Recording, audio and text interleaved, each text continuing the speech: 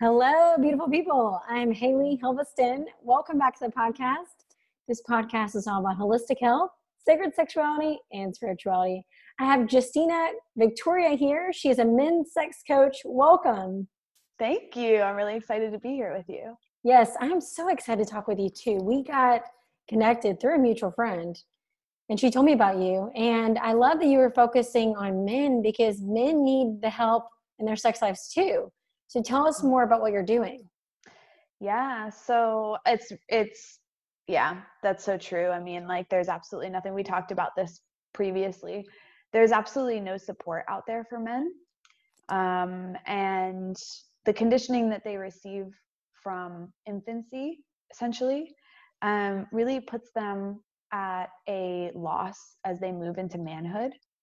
And they kind of go around in this really awful circle of like not understanding why things are not working out the way they want them to. And there's just nothing out there for them. So even if they want the knowledge, even if they want to like figure it out, they have to do it through trial and error.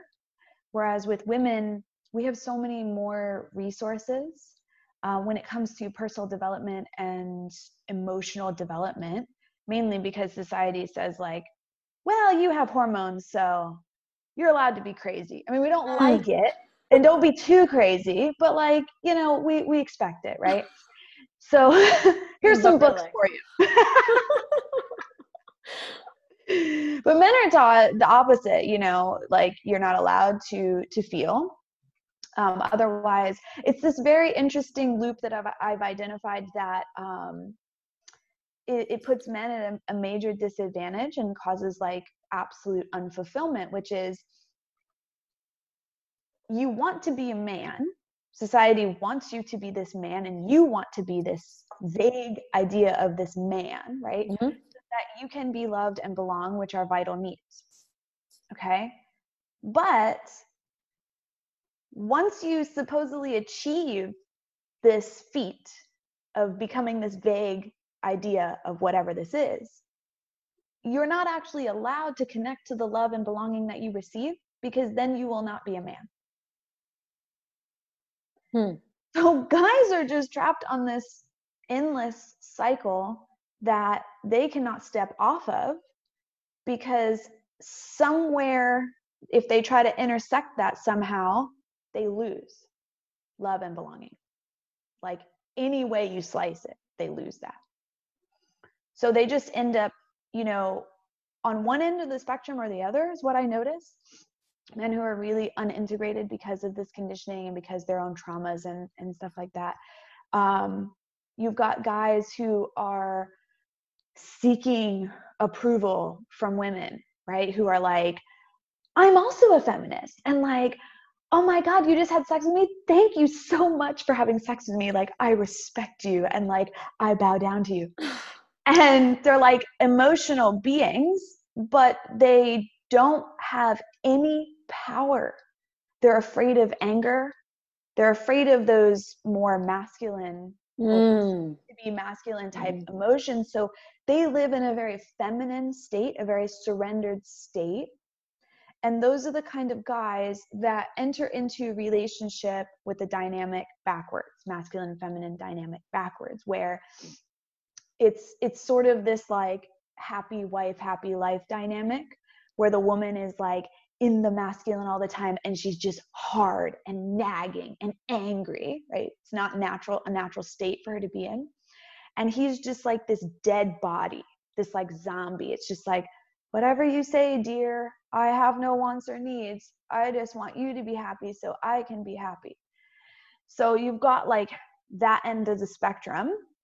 And then you've got guys all the way on the other side that are really connected to like power and anger and aggression. And I don't do lovey-dovey stuff. Get that shit away from me kind of thing.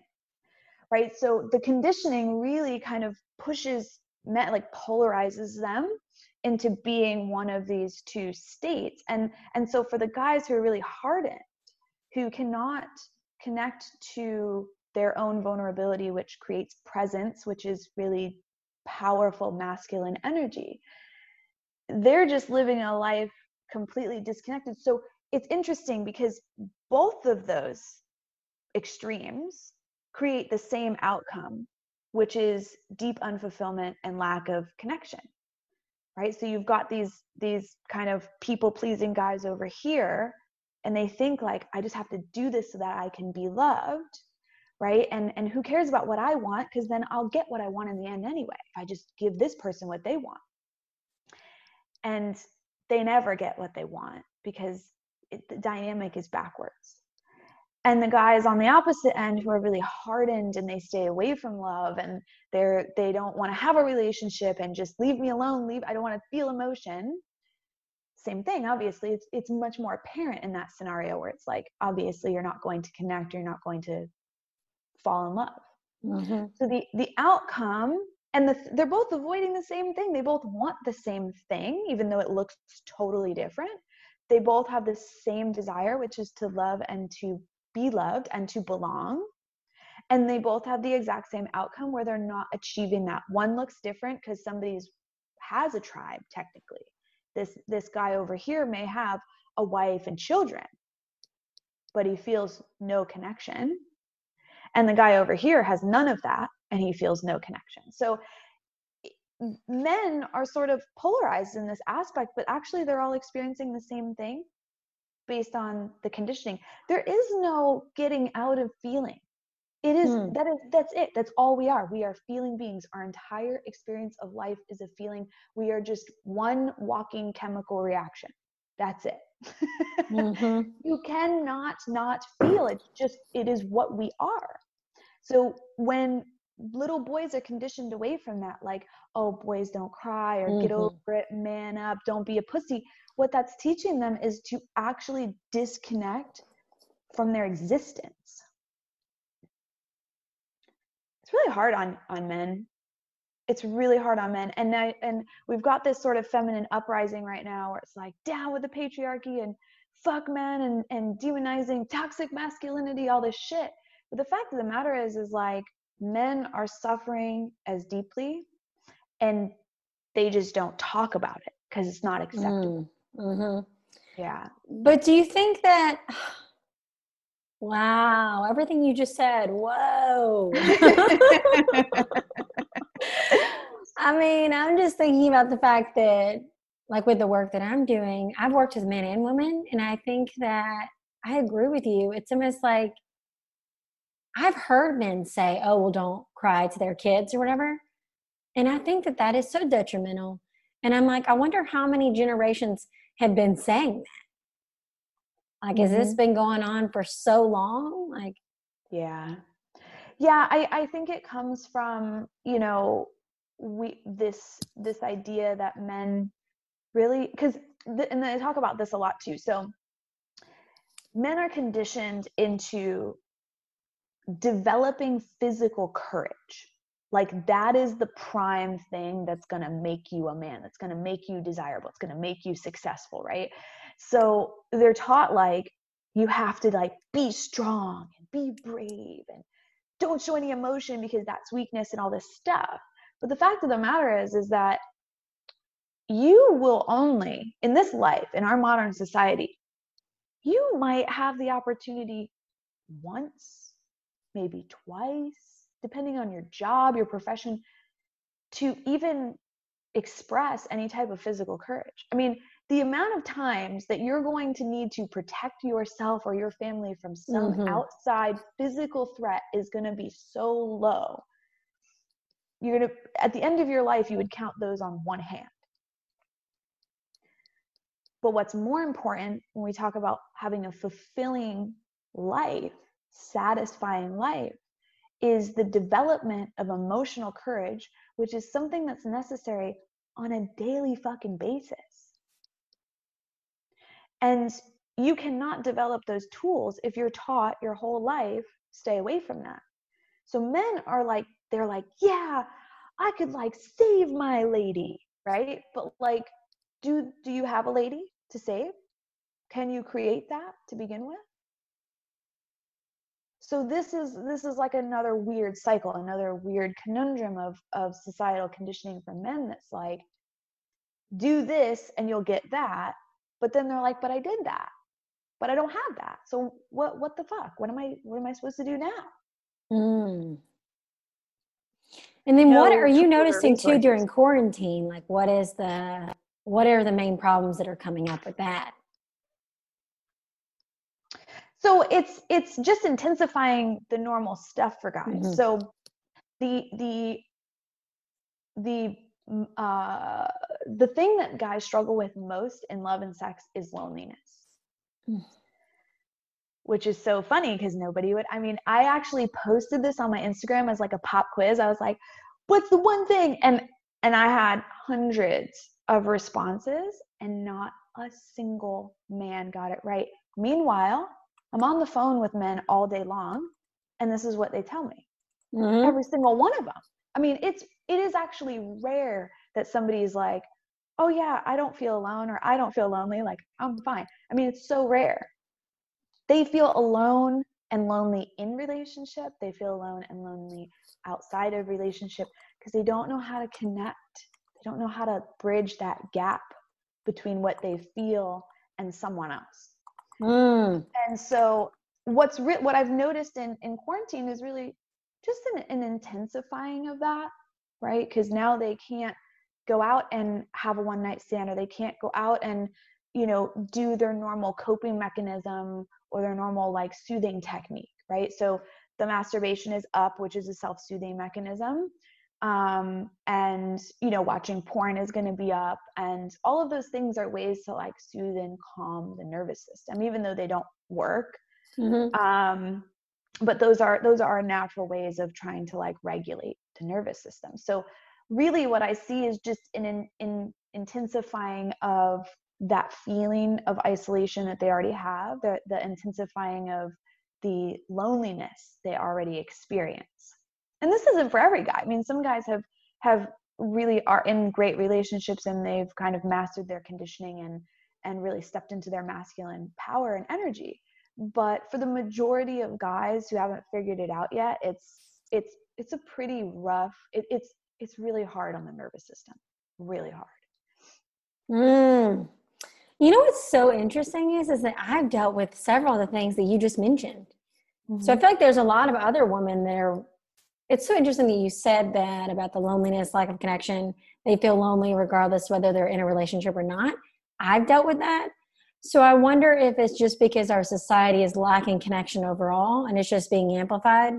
Mm-hmm. Yeah, it's just conditioning. And men and women are the exact same. Mm-hmm. In regard to vital needs, right? We may have like a different, we may have different energies, and we may have different hormones, right? But our brains are hardwired the same way. Food, shelter, water, love, safety, belonging. It's what we need for our nervous systems to be regulated. So we all have the same goal in mind, and you're going to feel alone when you don't have tribe, or when you do have tribe but you don't feel connected to that tribe, right? You're going to have those emotions come up because it's natural for both men and women to feel those things. Mm-hmm. And in the conditioning, so let's make up like a fake scenario. Let's say we've got this guy who really deeply wants to be loved and belonged, and he moves into a relationship with a woman, but he's never developed the emotional courage or developed the ability to connect to himself or to anybody else, but he wants it so bad. So that's why he's in this relationship. Mm-hmm. So he feels lonely because he doesn't know how to do that, right? And then she just wants that. It's like, give me that. Give me this thing. What is wrong with you? Why won't you just connect with me? Because for us as women, it's easier. We are not conditioned away from connection. If anything, we're conditioned towards it. We're like, no. You're not allowed to have meaningless sex. Your value will drop if you have a lot of sexual partners. You better connect. You better fucking connect. And with guys, so the conditioning around sex is opposite. So for men, it's the more sexual partners you have, the more value you have. And for women, it's the less sexual partners you have, the more value you have. Right? But do you think that still exists, that belief? Oh my God, yes. Yes. 1,000% yes. And so for people like you and me, because this is our life, right? Mm-hmm. It's hard for us to see. We're like, oh yeah, the whole world has changed. No, it Oh hasn't. my God, you're right. I'm so sorry. I guess I'm just in another vortex. Yep, But look, everybody's doing tantra and having multiple. Yes, and so are you, and so am I. And the funny thing about that is, I even notice in me the old conditioning come up, where it's like, oh, I'm really interested in a guy or whatever. Well, I'm not gonna, I'm just gonna make sure he knows I've only had sex with like this many people, right?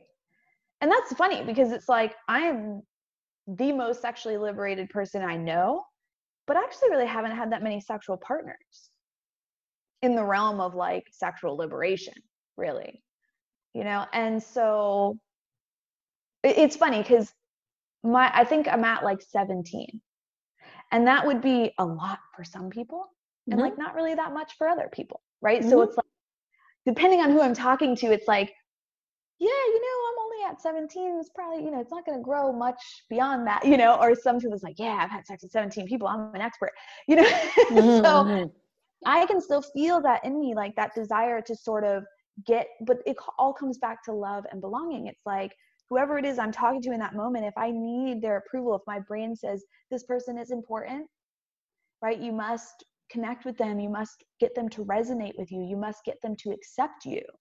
Then that's going to be the program that's running, right? Based on what I've learned from society and what I think that person might also be conditioned with.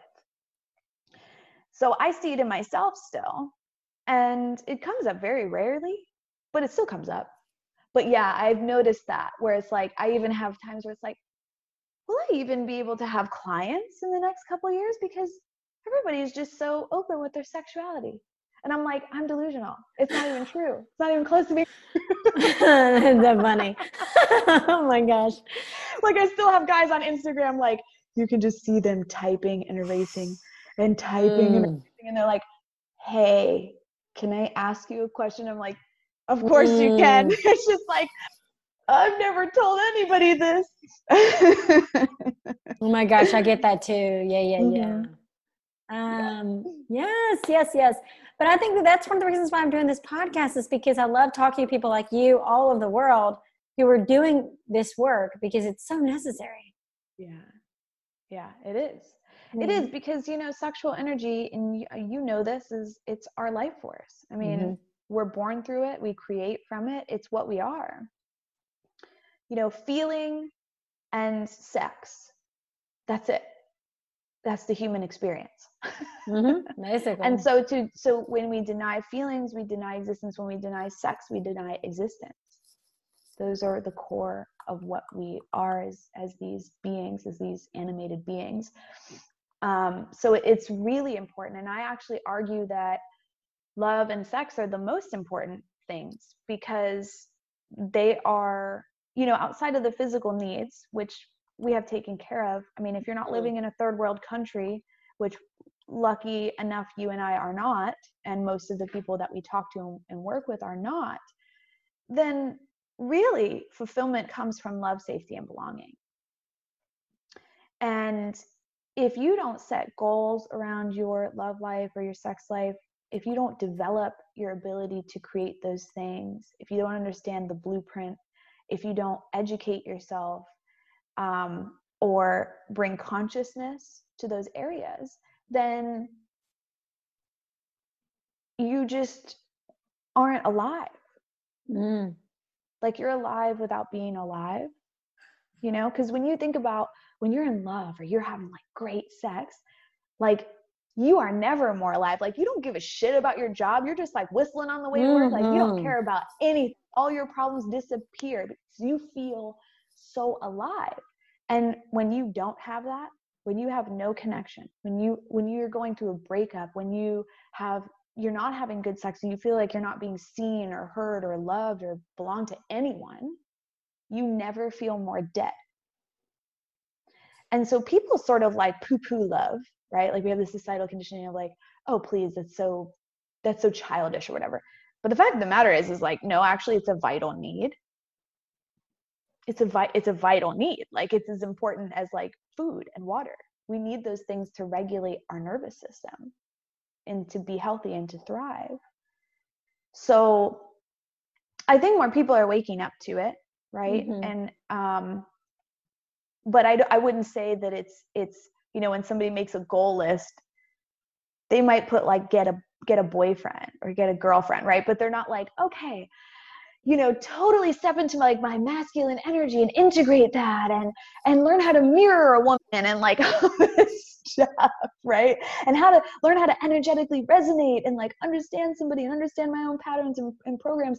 They're not doing that because they don't even know that that's really available to them. It's just not so mainstream yet.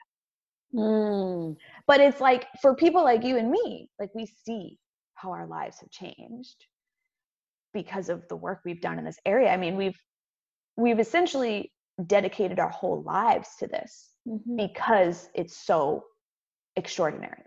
Yeah, it's so important. Like I went through a period where all I was doing was like casually hooking up.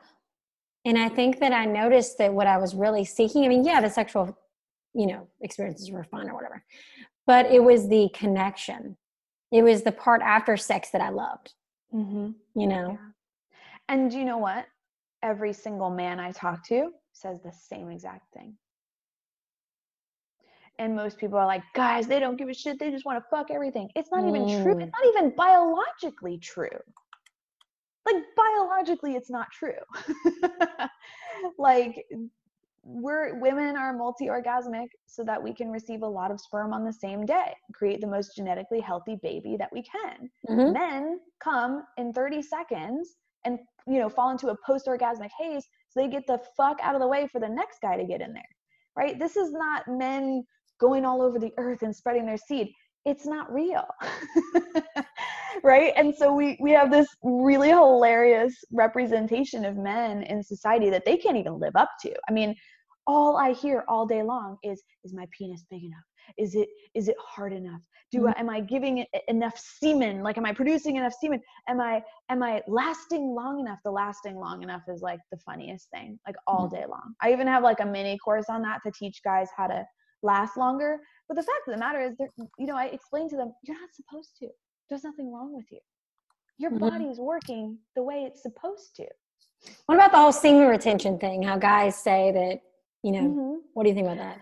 So I'm kind of split on that, to be honest with you. I've taught guys how to do it and that kind of thing, but I really am for naturalness, right? Now, we have a specific biological program, okay? But we're also conscious creators. And we create thought, and we can create thoughts that change our biology, that change the way our bodies work. And one of the things that I teach is that, like, you don't come out of the womb as like a marathon runner, right? Like, you can't just you just can't, like, we're not meant to just go run 25 miles, right? But you can train your body with your conscious mind. You can hold that vision in your mind and teach your body to become that. And so it's the same thing with semen retention or lasting a really long time. It's like, you're a conscious creator, so you can actually practice something and create that physical ability. But as far as like semen retention goes, I think that there's some benefit to it for men, because it allows them to experience an orgasm without the crash afterwards, like the energetic drain afterwards. But also,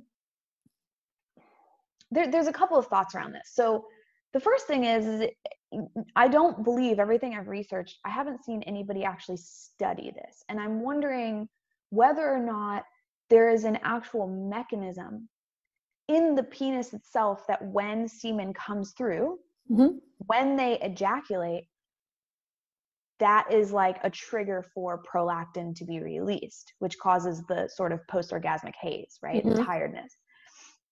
That doesn't seem to happen with guys who, and just for anybody who's listening to this who doesn't know what semen retention is, you're still coming, but essentially you learn to reroute your semen into your bladder. And that sounds really weird and really not healthy, but actually it doesn't really do anything to the body. Like, you know, the body just disposes the semen. So there either seems to be some mechanism that when semen passes through the actual penis, then prolactin is released, or it's all in the mind, right? Like, oh, the sperm didn't come out of me, so like I have lots of energy. I kept it in my body, so I have lots of energy, right? So I guess like the whole thing is that I believe that you can sort of do that anyway, right? Like you can still ejaculate and feel that you have tons of energy. Now I'm not in a man's body, right? So I'm not going to be able to 100% feel what they feel, of course. But just based on working with them and hearing, you know, patterns of what they experience and that kind of thing, it just seems that it doesn't make sense to me unless there is an actual mechanism inside the shaft that gets triggered when they ejaculate. Because they're still, their testicles are still releasing semen, right? So like, I think that you could go either route. Like if you wanted to experience a full body orgasm, you don't have to learn to like clench your muscles and do Kegels and all this stuff, right? And reroute your semen into your bladder. I think you can just practice that experience through orgasmic meditation. And I would say like I would probably push a client more to do that than to reroute their semen, only to me, just because it just feels like just not natural. You know, it's possible, and it's not, again, like you can be a marathon runner and that kind of thing. Like we can get our bodies to do things, and it's not necessarily unhealthy or harmful. But I don't know, it just seems weird to me. Well, I have someone up to see you on Instagram, but that practices it. But listen, I'm not a guy. I don't know. I just brought that up because I know a lot of people practice it. They talk about it, and you're a coach for men. That's why I brought that up. Yeah. There's a lot around it, to be honest. Like it just depends on who you are and what you want to create. If that's what you want to do and you want to try that and you want to master that, do it. There's no reason why you can't. You know, there's no reason why you can't. So yeah, if you don't like it, keep going. Yeah, do something else, right? Like you can still experience. And I actually posted a video about this. Somebody asked me like, why do women experience better orgasms than men? And I actually don't even like, unless we like studied the amount of chemical that's released in both of our bodies, and we took brain scans of men and women and combined them and looked to see if there's some stronger reaction in a woman's body. I don't even know that that's true. You know, men who, this is kind of like a really, really sad thing. And I'm so for keeping foreskin, because there are a lot of things that I've read that say when the foreskin is removed, they actually lose about 20,000 nerve endings. I read that too. Yeah. And we have as women like 8,000, right? And men have like supposedly 4,000. So that's where this kind of idea that comes, that's like, oh, you can feel more than us, right? But actually, I think if you had your foreskin, you might actually feel more than we do. You know, so I think everything is sort of a belief system.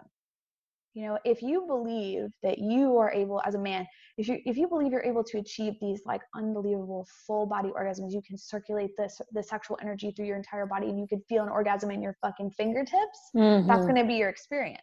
If you have a belief that, oh yeah, my orgasm is like, yay,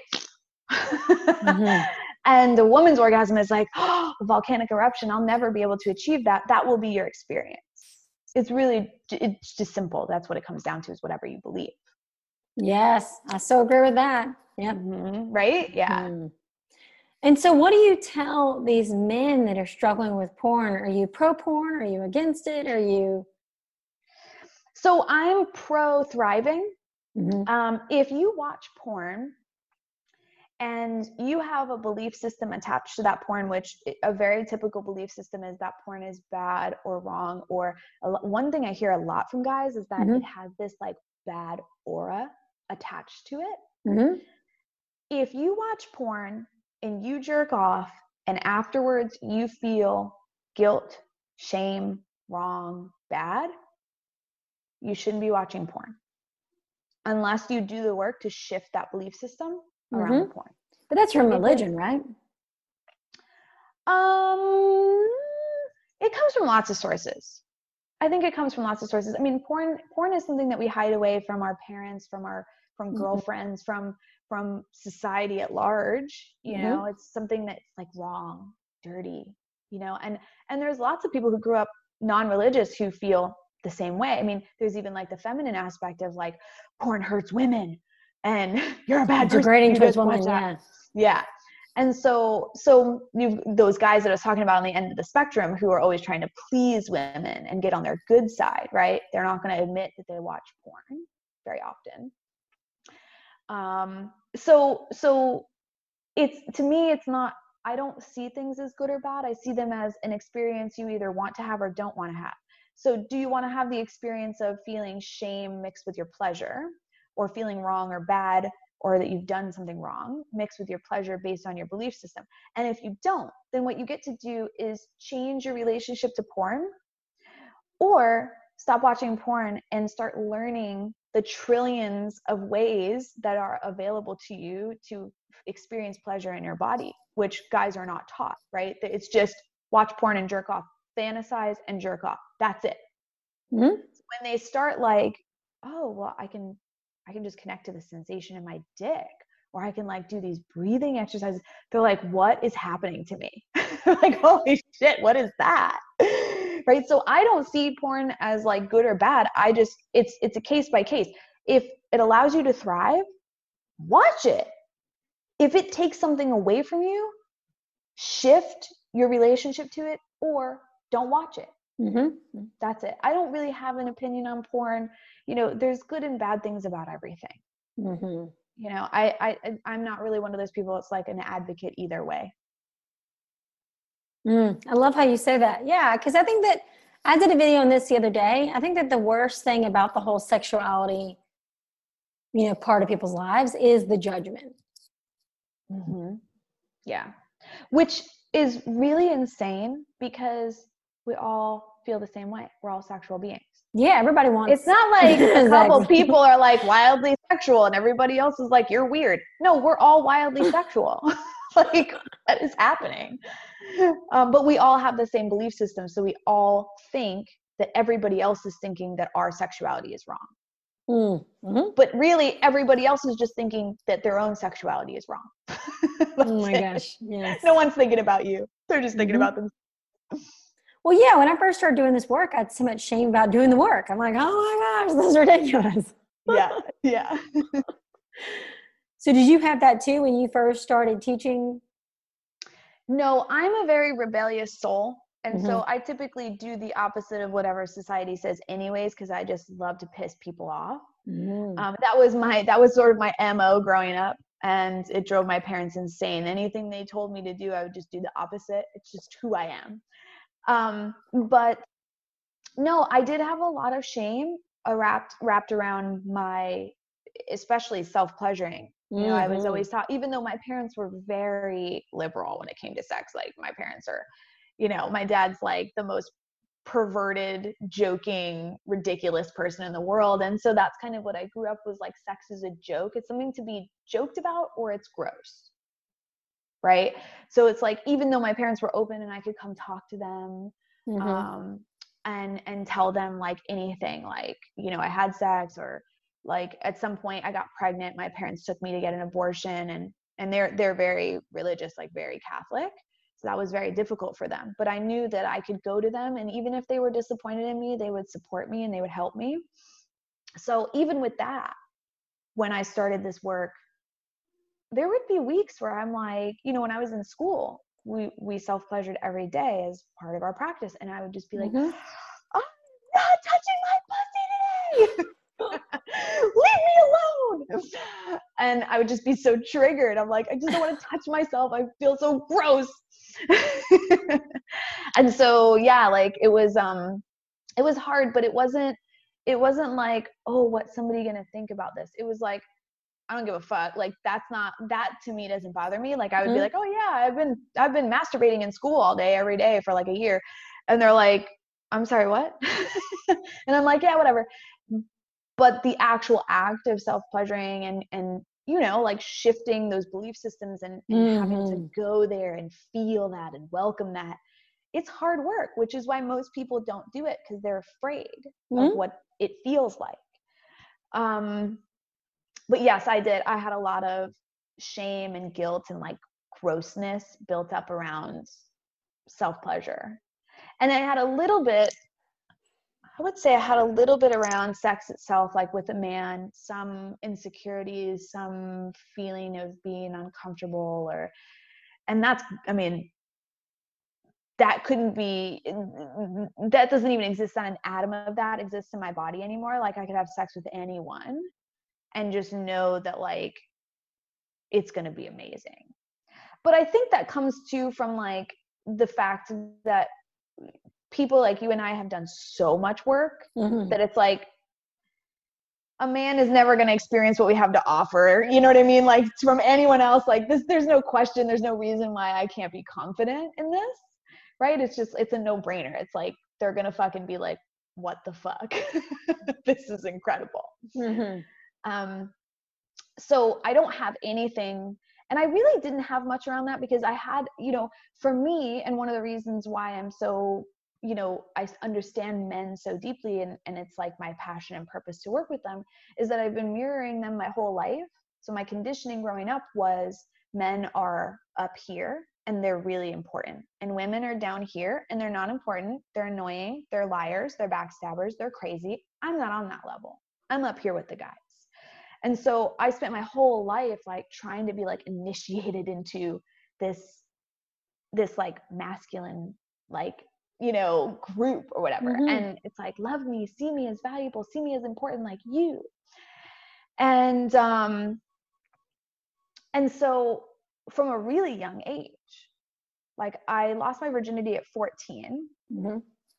And the guy I lost my virginity to, I was like so in love with him. And I was like, I just want him to love me. And I'm like, I'm going to be really good at sex. And so from that age, I mean, really young, like I like now, my cousin just is about to turn 14 and I'm like, holy fuck. Like, what? Oh my God, I had sex when I was that little. Like, this is so crazy. But it's what we are, you know, I mean, fetuses masturbate in the womb. So it's to me, like, it's not really a big deal, but I just remember like going to the bookstore, and I think I was like 15, and I was like, I gotta get a sex book and I gotta like learn. I gotta be really good at this, because this is like another thing that's really important to guys, and I need to be up there with them. And so I kind of already had like conditioned myself into, you know, thinking that I could be good, I could be better at sex, right? So for me, it was mostly just the relationship I had with myself, because I was constantly my whole life developing my relationship with men and sex and what they wanted from me and belonging to them. It was more like when I went through this, it was really about like, can I feel pleasure with me without trying to get something from somebody else? Can I connect to my own pleasure and make that okay and make that good? And that was a hard road. And I find that I'm, you know, on the other side of that, but it was hard. Do you feel like you went through that as well? Yeah. I mean, I think for me, it was like I had all the religious programming crap, you know, growing up in Alabama. I lost my virginity later. I wasn't like, I think I was at 19 or 20. So I thought I was way late. So I was like, I'm catching up to do, which is so funny, all these beliefs. But isn't that hilarious? It's like 14, that's too young. 19, I'm too old. Like, what is the right age? I know, really. I'm like, what is it? And then I went through a period where all my sexual experiences were drunk. So I was like, I need to do it sober. Maybe I'll like it, you know. So I think that, yeah, I think for me, even now, I'm still in this journey of self-discovering, of figuring out, like getting rid of all those beliefs and kind of what you said, like, okay, what do I believe about sexuality, self-pleasure, my body? I mean, I've experimented with, I was with a guy in an open relationship. So I think it's like just opening myself up to what do I believe, not what does society telling me is right or wrong. Yeah. Or what do I want to believe, even if I don't yet? Yes. Yeah. Mm-hmm. Yeah. Yeah. It takes a lot. I mean, you know, like how much it takes to be able to walk through that. Mm-hmm. And it's funny because it's like, you know, I'll get a client and they're like, yeah, I want to be the best or whatever. I'm like, cool. So like, you're gonna like masturbate to all the shame right now. And they're like, no, that doesn't sound fun. Like, what does that have to do with anything? Mm-hmm. I'm like, no, that's what we gotta do. That's where we're going with this. And they're like, but I didn't sign up for that. Like, but it's so, it's an integral part of moving beyond that, like being able to feel it and not avoid it, and then shifting the relationship to it. And all of a sudden one day it just goes. Do you feel that?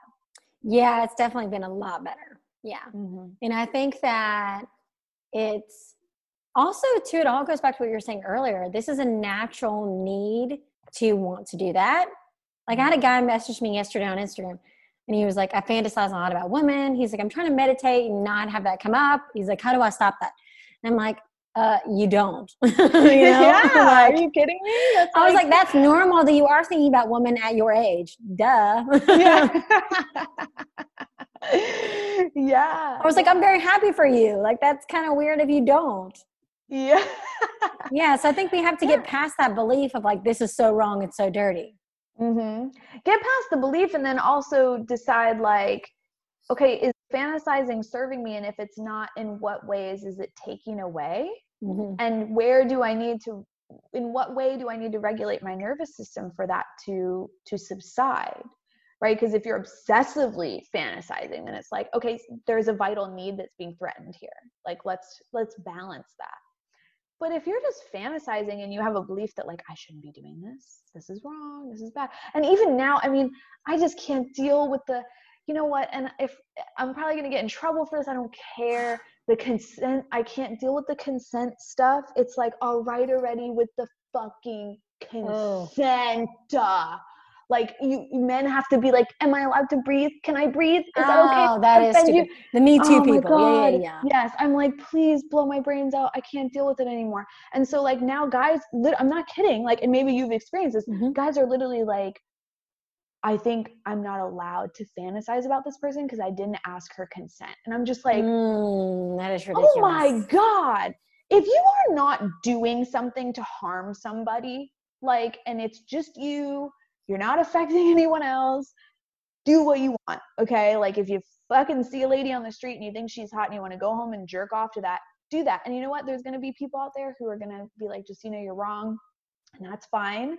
But I mean, the more we do that, the more we polarize ourselves. We demonize people. Like, you can't even think about me. Like it's so like, oh my God, it's just you make some great points here. I'm really glad you brought that up though, because, I interview men and women here. I want this to be an open environment. Nothing's off limits, because I want the podcast to be all about helping people in their relationships, men and women. Mm-hmm. And so I agree with you on that. I think that there's so much, it's almost like sometimes it pushes the wedge even further when really we all want the same thing. Yes, we all want the same exact thing. And especially with all the feminism, and I've noticed that one thing that I've noticed is women who have a really, really strained relationship with masculine, right? Not necessarily a man, but I mean masculine energy, their own masculine energy. They they see it as something that's unsafe. I find that those, and again, I might get in trouble for saying this, but this is just a pattern that I see. Women who have a strained relationship or feel afraid of the masculine seem to be the same women who are physically attacked or even feel like unsafe being catcalled and all this stuff. Whereas I find women who, and this is again just a pattern, women who have a really good relationship with the masculine, they don't experience that same thing. So as an example, I posted this thing on Facebook or on Instagram like a while ago that was like sort of trying to bridge the gap between what you're saying, like kind of get rid of the wedge. There used to be this, when I was living in Brooklyn, there was this mural, and this mural was right next to my apartment, and it was literally the size, I mean, it was like 2 stories, it was massive. And this mural was literally all about the horrors of catcalling. Oh gosh, that's ridiculous. So I'm not kidding. It was like just these women who like these men in like hoodies that were like, "Hey lady," and the girl's like, "Yeah." I'm like, what is this? And so I was like, okay, how can we sort of overcome this from both perspectives, right? Yeah. So there are absolutely men out there who feel powerless, and they try to intimidate women so they can feel powerful. They feel powerless inside themselves. There are absolutely men out there, so I'm not making an excuse for that. But I think that if you're walking down the street and a guy smiles at you, or he's like, damn, like that is something that you get to say, my beauty is so profound that it actually makes men need to like sound on the street. Like that's an amazing thing.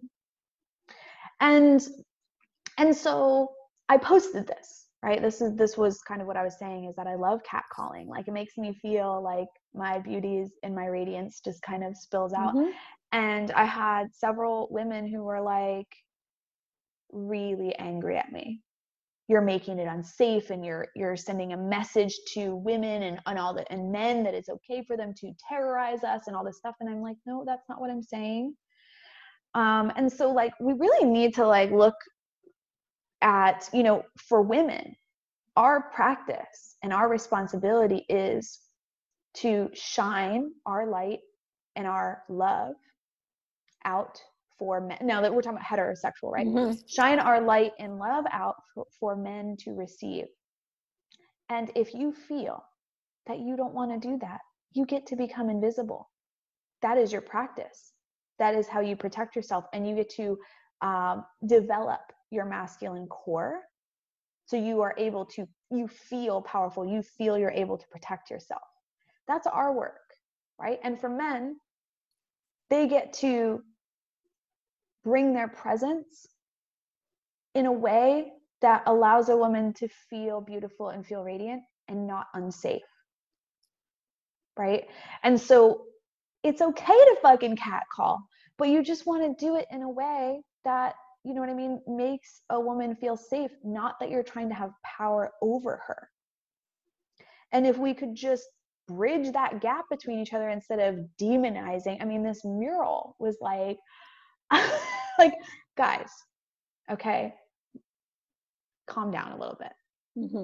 And I know that there's women out there who have felt that, right?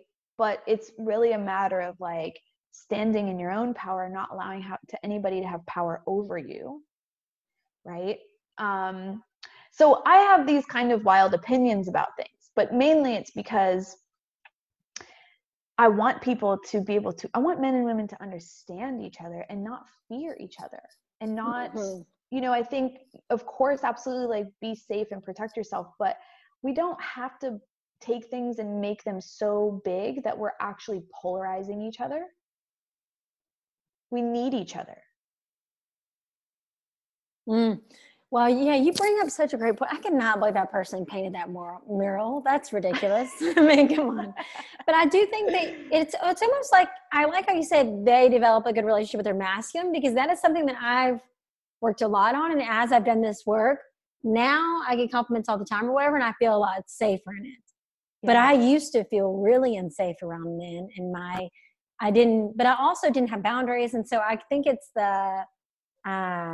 yeah, I think it's like feeling safe in your sexual energy and like, Yeah, and feeling that you can protect yourself or become as David Data would say, like become invisible when you don't want attention, right? Learning the practices that there are, the ways that you hold your body that actually say, no, get away from me. And being really powerful and strong in that energy. I've never, and I have a very overdeveloped relationship with my masculine. I have never, and I, part of this is a blessing, right? Because I'm lucky that this has never happened to me, but I have never, ever, not once ever in my whole life felt unsafe when I was around a man or a group of men or anything like that going out. But I'm also not a drinker. I actually had a very interesting back and forth with my boyfriend at one point where he was like, it's a man's responsibility to make sure a woman is safe. And I said, no. I was like, no. I said, it's yes, I agree to an extent. I said, men should just be decent and not take advantage of a woman. Let's say you're at a bar and she's had too much to drink, right? And you're horny as shit and you're like, this is my end. You shouldn't do that. Mm-hmm. But at the same time, as a woman, do not put yourself in a position where you don't know anybody you're with and allow yourself to get hammered. Mm-hmm. You should be protecting yourself and not expecting that the world is going to make it okay for you to just fully surrender right in the middle of a bar. Like that's, so like when you own your feminine and your masculine, what you're doing is your masculine, your inner masculine lets you know when it's safe for you to surrender, which is what feminine energy is. If you go into a bar by yourself and you're with people you don't know and you just surrender, you are not connected to the masculine and you are not protecting yourself. You're putting yourself in an unsafe situation. And there are people who will take advantage of you. Mm-hmm. Yeah. It's to be expected. You better expect that. So don't ever you have to keep yourself safe. Don't ever put yourself in an unsafe situation. Now, there are times where, you may think you're in a totally safe situation and something really horrible happens to you. That's happened to a friend of mine, mm-hmm. where she was date raped and she thought she was with somebody she knew, and he got her alone and put drugs in her drink and that kind of thing. So there are times where that can happen to you when you actually trust and think it is okay to surrender and that kind of thing. But overall, the point is that if you can really develop both parts of you as a woman and feel that you can trust in yourself to protect yourself and not put yourself in unsafe situations, your chance of experiencing something like that is going to go way down. Yeah, and I'm glad you said that though, because that is so key with, I love the whole feminine movement and everything too, and I talk about it a lot.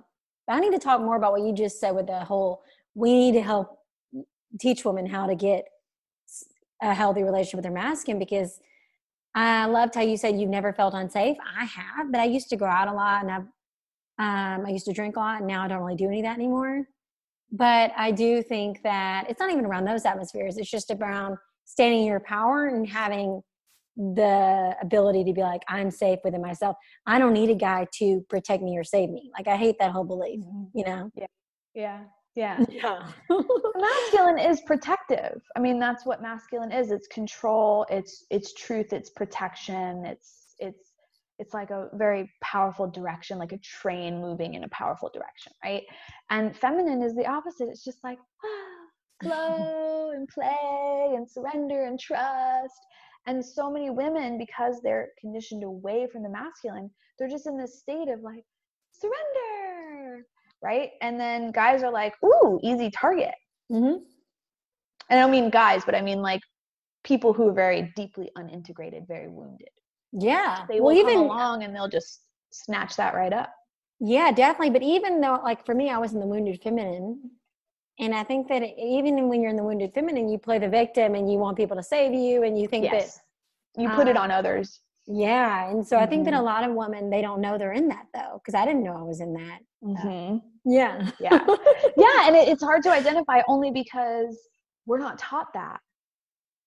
Right? Like most people, like even now with more consciousness around this, most people are like, masculine, feminine dynamics. What is that? Right? Oh, I like pink, or I lift weights, right? No, it has nothing to do with that, right? So it's just these two pieces of a whole, because we're all like that. What I love about is, everyone knows what the yin and yang sign is, right? And so you've got like the black piece and you've got the white piece, but you can see that there's a dot in each of the opposite color. And so that's meant to represent relationship, because if you're a man with a masculine essence, in your life, you're going to be integrated in both your masculine and feminine. There are times where your feminine is extremely important for you to connect to how you feel, to heal, to release, to surrender. Very important, and to trust. And there are going to be times where you need your masculine. And it's the same for women. We use our masculine to protect us, to create direction and achievement and goals and work in our life. And when we come into relationship, we really have to stay in a space where we're creating that yin and yang, where you are a masculine man, you are a man with masculine energy. And so you're in that like 80% of the time. You're leading this relationship, you're protecting your woman, you're controlling, you like leadership wise, and you speak your truth, right? You stay connected to the truth. And the feminine is surrender, it's trust. So she's really surrendering into the masculine direction and trusting him. And this is how we create polarity. This is how we create attraction. These aren't gender roles. This is energy. This is the natural energy that runs through our bodies, right? And so if you, like you said, like if you don't know anything about these energies, what we do is we attract the sort of opposite. For me, I was always in overcompensating with my masculine because I was afraid of having my parents' relationship, where my mom was sort of powerless and my dad just kind of made every decision and she was just like lifeless, right? I'm like, oh, that's not going to be me. And so I was always taking the masculine role. And because I was so masculine, I was only attracting men in the feminine. So we were opposite. And it goes back to that happy wife, happy life thing. When you are a feminine woman, a feminine essence woman in a woman's body, right? And you live in the masculine in your relationship, it will drain your existence. I've been there. It will. And I think most women have, to be honest, because we're really taught like, so yeah, you wear the pants. And so like it takes such a toll on your nervous system. It is exhausting. It's soul sucking. And for a man, I'm sorry. And so like when I was overcompensating with my masculine, I was attracting men who were unintegrated and they were deeply in the feminine, right? So they were surrendered and I had to kind of drag their dead body around with me everywhere. It was exhausting. And so like, if you are a woman who's overcompensating with the masculine, you will attract men who are, wounded and in their feminine or not integrated in their masculine. That's just what we do. It's what we are. And so it doesn't matter if you're going out and looking for a relationship. This is like a dynamic that plays out just in relation to other people's energy. So if we bring it back to like being at that bar, you can tell. If you look around the bar, you can see what women in there are vulnerable. Wow. Just by looking, by feeling. Like you can look around and just be like, yep, that one right there. And that's what men are doing, right? So men are, and I don't mean this in like a predatory way, but men want to connect, and the only way they know how is to like convince a woman. There's even this aspect around men who they feel disgusting about this, and I talk to them about this a lot, where they feel they have to convince a woman to sleep with them or go home with them. But it's just this deep longing, this deep desire to just, I need someone to touch me. I need somebody to see me. Right? And so they develop this like perverted thing where it's like, please just go home with me. I'm going to try to charm you. I'm going to say whatever you want me to say to get you to just fucking touch me, please. So that's like the main dynamic. And then of course you have these really deeply wounded people who, you know, whether they feel powerless or whatever it is, they need to sort of like become a predator. Now that's a very small percentage of men, but the world is making it seem like it's all of them, and it's simply not true. It couldn't be further from the truth. But those men, so bringing it back to this point of integrating into your energies, the people who are going to be looking for that, who are these predators, right? They're just looking around the room, looking for the most vulnerable person. Right? And so if you're going to be very vulnerable, if you do not have a good relationship to your own masculine, very vulnerable, or you'll be opposite like me, where I have really poor relationship. Well, not anymore, but I had a really poor relationship to my feminine. So I never felt unsafe. I'd tell a guy to go fuck himself. Like I didn't care about anything. I never felt unsafe, even to this day. But I was really lacking vulnerability. And it's something I struggle with even now, with being vulnerable with my boyfriend or telling him how I feel, because, oh no, he's going to think I'm with the women and I'm crazy and I don't want to be down there. Well, yeah, no woman wants to be labeled as crazy. You know, like, no, that's not a compliment. A great way to make a woman crazy, tell her she's crazy and you will fucking see it. But really, but you make up such a good point when you said that men they feel like they have to convince women to sleep with them, because that makes me really sad. And I think that we are living in #quarantine. I'm so over that. But I think that, I don't know if you saw on my story I posted, I was like, Walmart is open and not small businesses. Are you kidding me? Oh, I know. Yeah. It's a little, I've been quarantining in Florida, and it's a little different here because Florida like literally doesn't give a shit. Oh, that's so good. They're just like, whatever, everything's open. And I mean, we have to do like the 6 feet apart and all that stuff, social distancing, but everything's pretty much open. So. Oh, cool. Where are you in Florida? Yeah. In a town called Vero Beach. Where's that near? So it's on the East Coast, and it's about an hour and a half from Orlando and about an hour from north of West Palm. Oh, okay. So you're on the other side.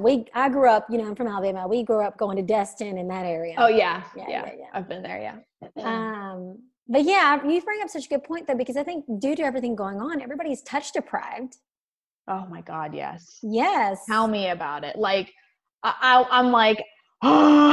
I remember I was telling my boyfriend, I'm going to acupuncture, and I go every week. And like a couple weeks ago, I remember like he just put his hand on my head and turned my head so that he can put the needles in my ear.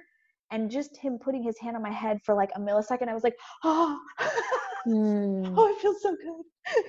Can you keep your hand there? Yeah. Do you feel, are you quarantined by yourself? No, I live with my sister, and then I have the dog Levi, and then her boyfriend comes and goes. A dog, yeah. Yeah, so I play with the dog and everything, but I think it's so different I'm single currently, so I think that's, yeah, I have been feeling that. And, you know, I said in my story the other day, like, I'm an extrovert, hardcore. Yeah. Yeah. So. Yeah. Yeah. And yeah, I mean, I was quarantined by myself for 2 weeks, and a friend of mine came down to stay and quarantine with me, and he actually left this morning. And I woke up this morning and my nervous system was like, you're alone, do something about this. You have no tribe. You better get your tribe back. And I'm like, oh no. And it's already been 2 months since I've seen my boyfriend. He lives in Ireland. It's been 2 months, and the way we have things planned right now, it's going to be another like 2.5 months. I mean, 4.5 months without touching my boyfriend is like, Well, why is it so long? Well, because they have really hardcore restrictions there. Really hardcore. And so like, I really can't, I mean, I could go there right now, but their restrictions are so intense, and they've got these 5 phases where it's not going to be until August 20th that they start reopening restaurants. Ireland? Yes. What? Why like we've already reopened.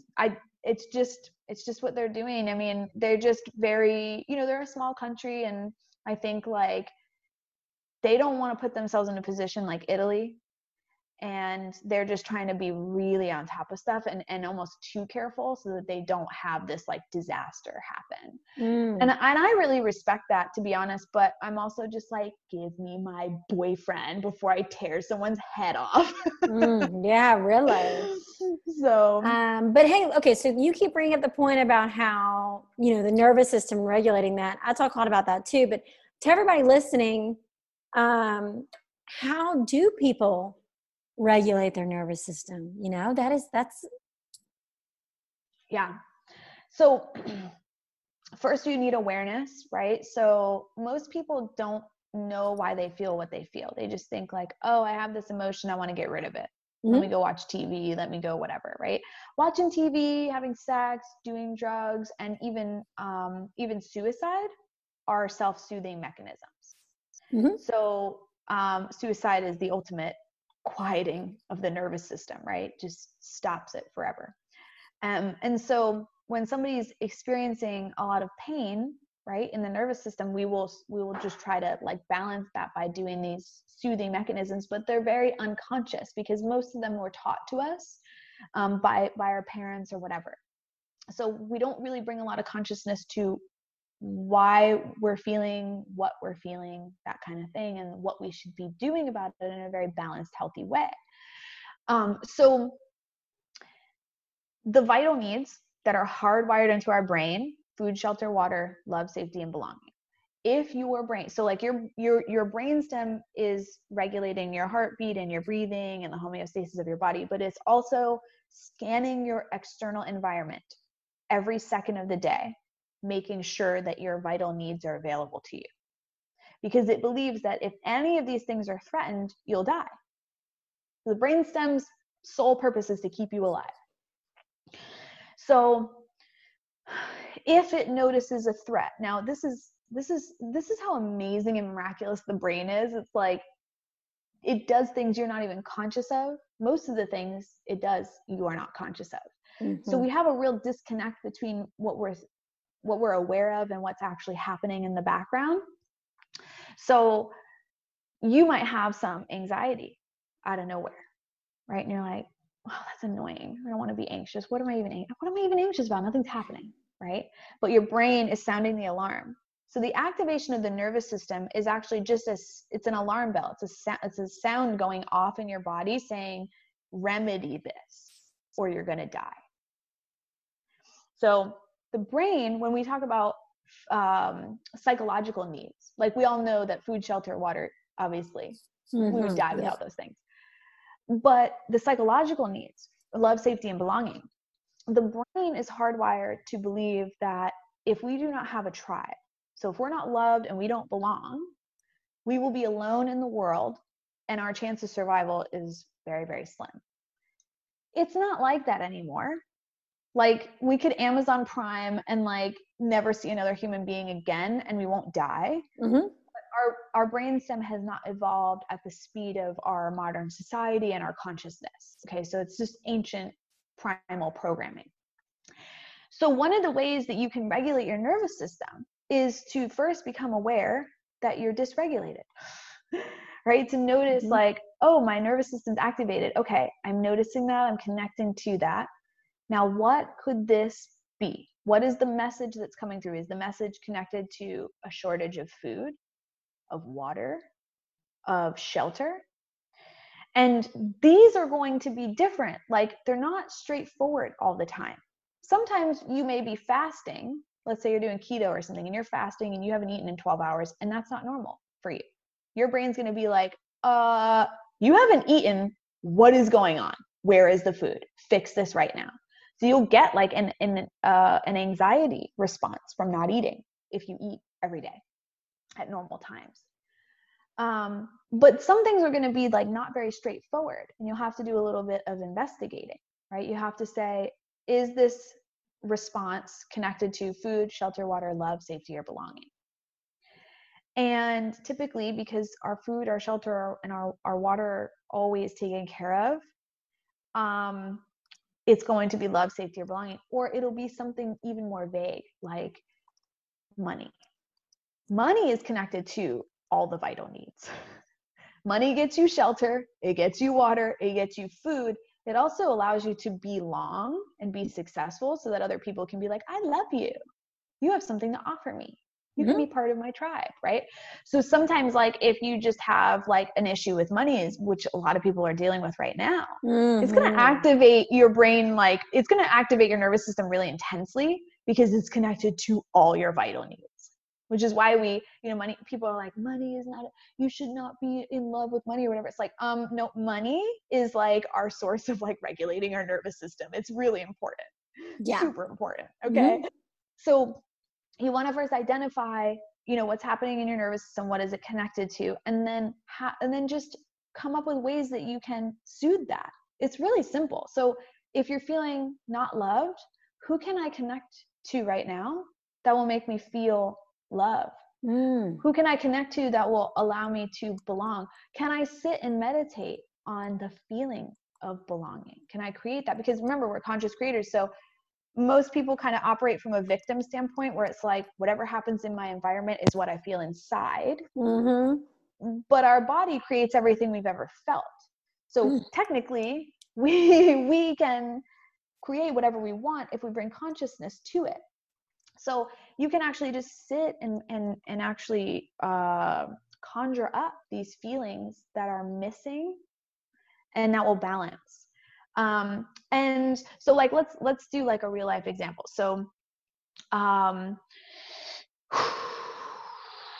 if I am feeling, if my nervous system is saying like, okay, you're lacking love right now, what I'll do is I'll actually just sit down and write out all of the examples of ways that I am loved or have received love in that day or that week or that month or that year.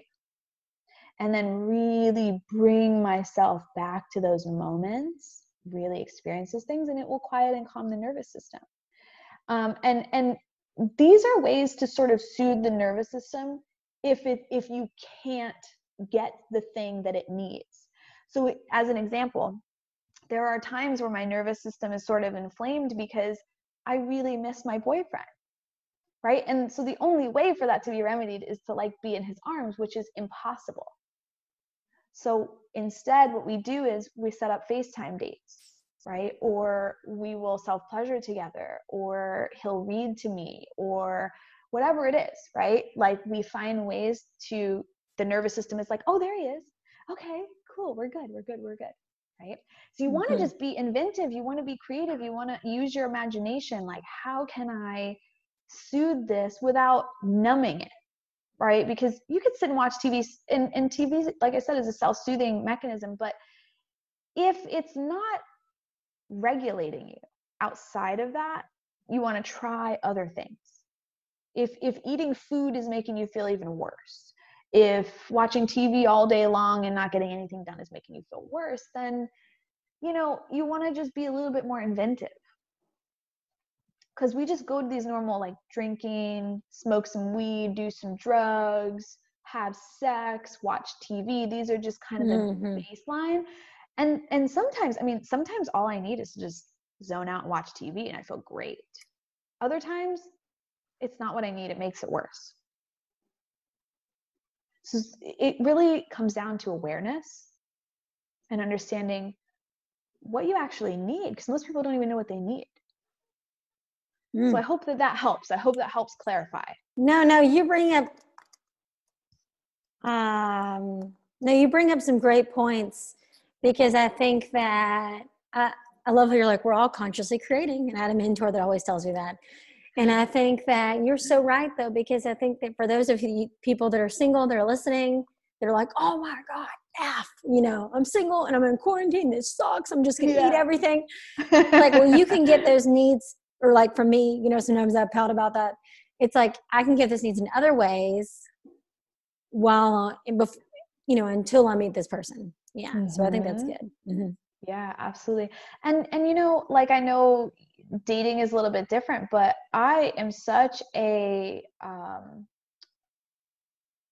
I'm such an advocate for FaceTime dates, And one of the reasons I'm such an advocate for that is because that's how my boyfriend and I started. Like, we were kind of dating for like a month before we actually met in real life. We were FaceTiming, talking on the phone, getting to know each other and seeing whether or not we were in alignment with each other. Mm-hmm. And then we were like, oh, we are, and we should meet. And I mean, I'm like, everybody should do that. Most people, if you find a guy who's not interested in doing that, what he's really saying to you is, I'm just trying to regulate my nervous system right now. Plain and simple, with you. Not, I'm really interested in creating something substantial in my life, and you could be a possibility. This is one thing that I love teaching women, is like how to really decipher men. It's actually so simple when you know a couple of things, but really feeling the energy. Is this person in a rush to meet me? And if he is, he's probably just trying to regulate his nervous system. And that's okay if that's in alignment with what you want. But if you're like out there trying to create like a magnificent, conscious, amazing relationship, then you're going to want to be doing FaceTime dates. You're going to be wanting to like get to know people, right? You're going to want to be deeply in your feminine and finding out whether or not, can this man lead me? Is he on the same level of consciousness as me? Right? Like what is important to him? What are his values? Do they line up with me? Right? And if you're having a hard time where you're just like going on these dates and all these people are kind of like, well, that's a good thing, because you're weeding people out for when this is over. You know, so I'm like major proponent for that. You know, I think everybody should, you know, if you're looking for that. Now, if you're not looking for that and you just want to regulate your nervous system, which it's okay. If you want to just regulate your nervous system for like, that's all you want to do. Like, you want to do it with a one night stand or whatever it is. It's important to be conscious of that. But even if that person isn't conscious of that, you can be conscious of that.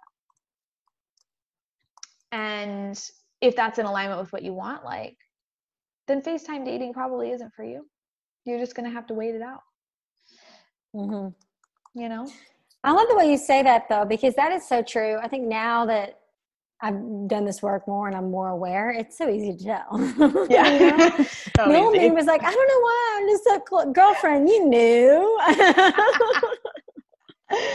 Oh my God, I know. I'm just like, what the hell?